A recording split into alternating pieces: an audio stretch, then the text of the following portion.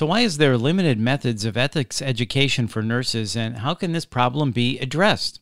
Well, let's find out with Stuart Downs, Chief Operating Officer at Wellstar Health System, as we discuss how to develop nurse leaders with moral muscle through ethical self-assessment.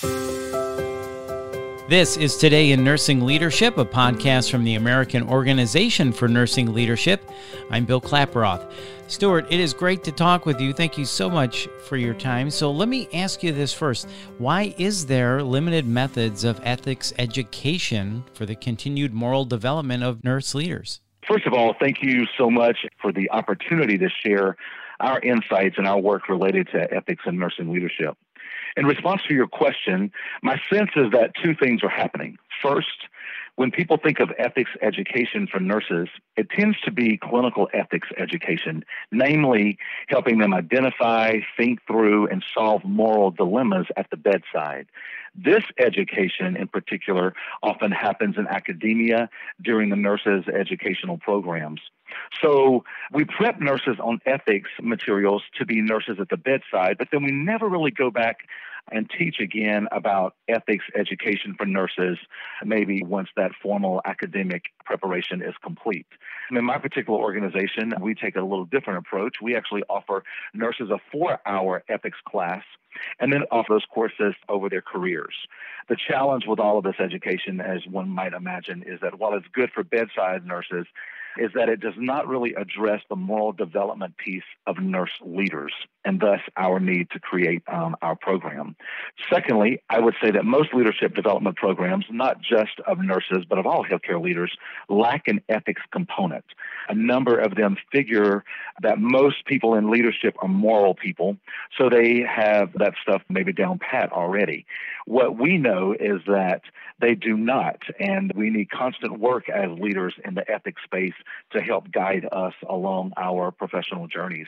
Secondly, most nursing leadership development programs, or at least the ones I've seen, simply give a nod to ethics materials and do not really delve into what an ethical leader looks like and how they can continue to grow as a moral leader. So it sounds like what you're saying is we teach nurses clinical ethics, but not necessarily moral ethics. Absolutely. So then to fill this gap, you piloted the Ethical Lens Inventory with 30 nurse leaders. So tell us, what is the Ethical Lens Inventory? Sure.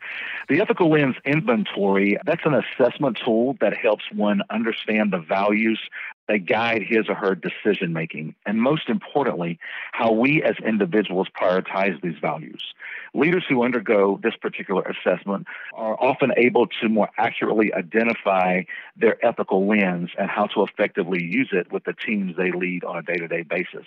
The ultimate goal of the Ethical Lens Inventory is to stimulate ethical self-reflection and provide a decision model for future ethical situations. The Ethical Lens Inventory has also been used in ethics education as a tool for both professional curriculums and continued educational context. So this is really important for self-development and self-awareness because you said they identify their ethical lens, right? So they really learn something about themselves, and then they're able to translate that to the teams they lead. Is that right? That's absolutely right. You're spot on. We ask all of the nurse managers at our facility to participate in the program. All of them agreed to do so.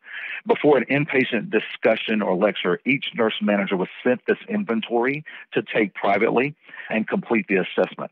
As part of the assessment, participants were also provided with a pretest to assess their comfortability in identifying ethical issues, frequency, and assessing ethics resources within the system, and also asked to identify their ethical lens before even taking the inventory. Whether they could identify their blind spots in moral decision-making is really what we were looking for. Over 50% of the participants also attended a 2-hour didactic session that provided an overview of the Ethical Lens Inventory results, the components to ethical leadership, moral decision-making, and potential blind spots. Following the didactic, though, participants were giving a post-evaluation to determine levels of comfortability in identifying and addressing moral issues. Stuart, this sounds like a great program and really important as well. So let me ask you this. After these nurse leaders go through this self-assessment, so far, what have been the results? Interestingly enough, we found that the majority of nurse leaders did not correctly identify their ethical perspective or their ethical biases. Interestingly, because we often think we know how we approach problems, but when we're tested and measured on how we do it, we find that what we thought to be true may not actually be. It's also extremely important because the lens by which we look at the world and address our moral issues impacts how the features we will see as morally silent and what biases we may have in resolving them. The reported comfortability in identifying ethical dilemmas rose in our research from 3.71 to 4.0, while the reported comfortability in addressing ethical dilemmas dropped from 3.82 to 3.54. While statistical significance could not be analyzed given the small sample size and also given the variation in the data, the exploratory nature of this study intended to highlight potential trends. And what is particularly interesting is that from our perspective, once we made nurse leaders aware of their lens and biases, their comfortability in addressing issues went down. We think this is due to an overconfidence that generally all of us have in addressing moral matters. We also completed qualitative interviews with the participants. Due to the novelty of the study's educational intervention, we collected and analyzed qualitative data using a grounded theory approach. During interviews, we were looking for potential factors that contribute to the participants' ethical approaches and the perceived impacts of the study. 3 themes emerged from those interviews. 1, theory and language for reflection, organizational support, and parallel methods of ethical development. The one that really stood out for us was theory and language for reflection. So, Stuart, I love how deep you're digging into this. Go ahead and wrap this up for us and give us the final word on developing nurse leaders' moral muscle through ethical self-assessment. I would encourage nurse leaders to find a tool to begin the conversation, tap into Epic's resources to help them implement it, and watch their nurse leaders flourish at a higher level of ethical decision-making. After all, our goal is to help develop nurse leaders to the point that his or her judgment on ethics has come to be trusted by a specific community and of utmost importance is expressed in some way that makes it possible for others to mimic or represent that judgment.